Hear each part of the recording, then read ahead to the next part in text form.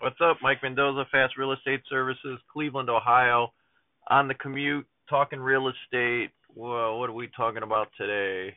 Um, well, we went and saw three properties for an investor looking to buy houses in non-Cleveland neighborhoods for around 60 or $70,000. So, if you're not familiar with the Cleveland market, 60 to 70,000 is on the low end. There's houses that just need a little bit of work. They're not total rehabs, but it's still on the low end. When I was flipping houses in the early 2000s, we were picking up 1,200 square foot houses or we had to pick up houses for around 30,000 in order to make it work based on the comps. But now that comps are higher and values have appreciated over the last 10 years, then so that number is now doubled, and you're lucky to get a house that needs probably $20,000 to $25,000 worth of work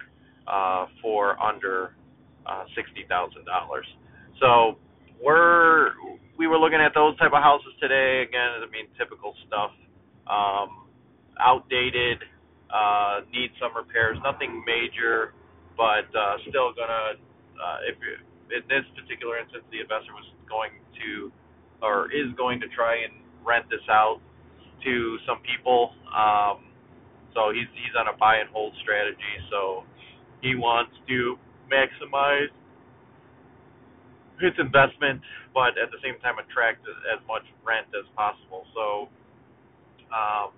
we're looking at minimum $15,000 worth of work, probably more. So I would budget probably 20 to 30,000 on the high end for these type of houses.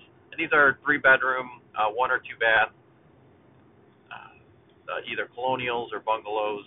And the one house we went to was actually used as a counseling office. So the rooms were all cut up, and there was no closets in the office or in each of the rooms. So that would have to be redone.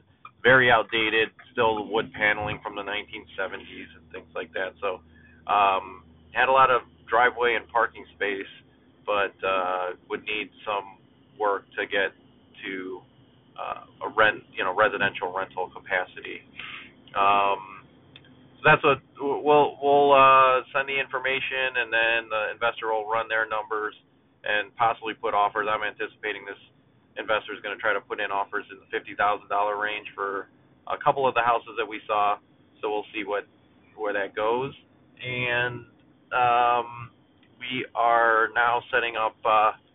We have systems, but we're scaling up our systems for lead generation for multifamily properties, 4 units all the way up to 100 units for us and for our investors and our clients, because everybody is chomping at the bit to buy multifamily housing.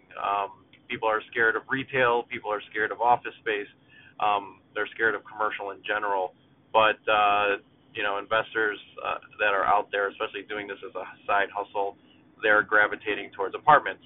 So we are going to focus our efforts in trying to find sellers or owners who want to sell their properties, and then either we pick them up as into our portfolio, or we will pass those along through brokerage to our clients and investors. So stay tuned for that. We're using a VA from the Philippines, which I like to use VAs from the Philippines because they speak pretty good English. You get a lot of well-educated folks to be able to, especially if you're making phone calls and trying to get leads from phone calls and things like that, but also their ability to figure things out and work independently if you give them a task to do instead of you giving them detailed instructions for every single thing that they do. So I would recommend it. They're 12 hours ahead, so they are willing to work. Most that I've met in the Philippines are willing to work night shift. We have them work 9 a.m. to 11 a.m., which is 9 p.m. to 11 p.m. their time, and then we're going to ramp up those hours, so they're going to be working from 9 a.m. to maybe 5 a.m. or 6 a.m. in the morning, Filipino time. So definitely would recommend that if you're looking for a virtual assistant.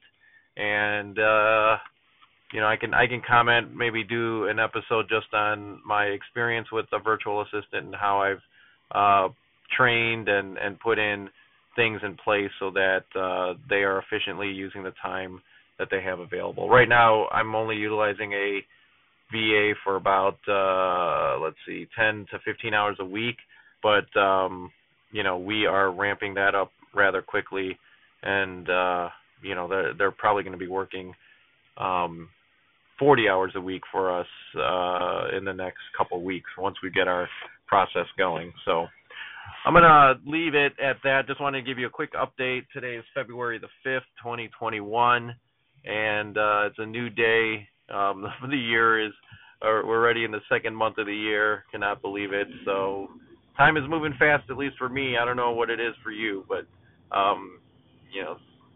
life is short. Do what you need to do to make yourself happy.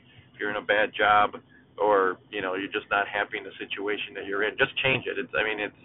It's actually that simple. Like there's a lot of people with negative thoughts and thinking that they're hopeless and they can't get out of their situation. Everything works itself out. I'll give you, if you've listened to this podcast over the years, you know my story. I wasn't even going to school for real estate. I was going to med school in 1997, and now look at what we're doing, and I really enjoy it. And I really consciously and deliberately made that change. So I wanted to make that change because I wasn't happy with what I was doing, and I'm, let's say, almost thoroughly happy with what I'm doing now. I want to get into land development and some building of my residential multifamily portfolio. But other than that, we're in the game. So that's all that matters. Forget about the money. Forget about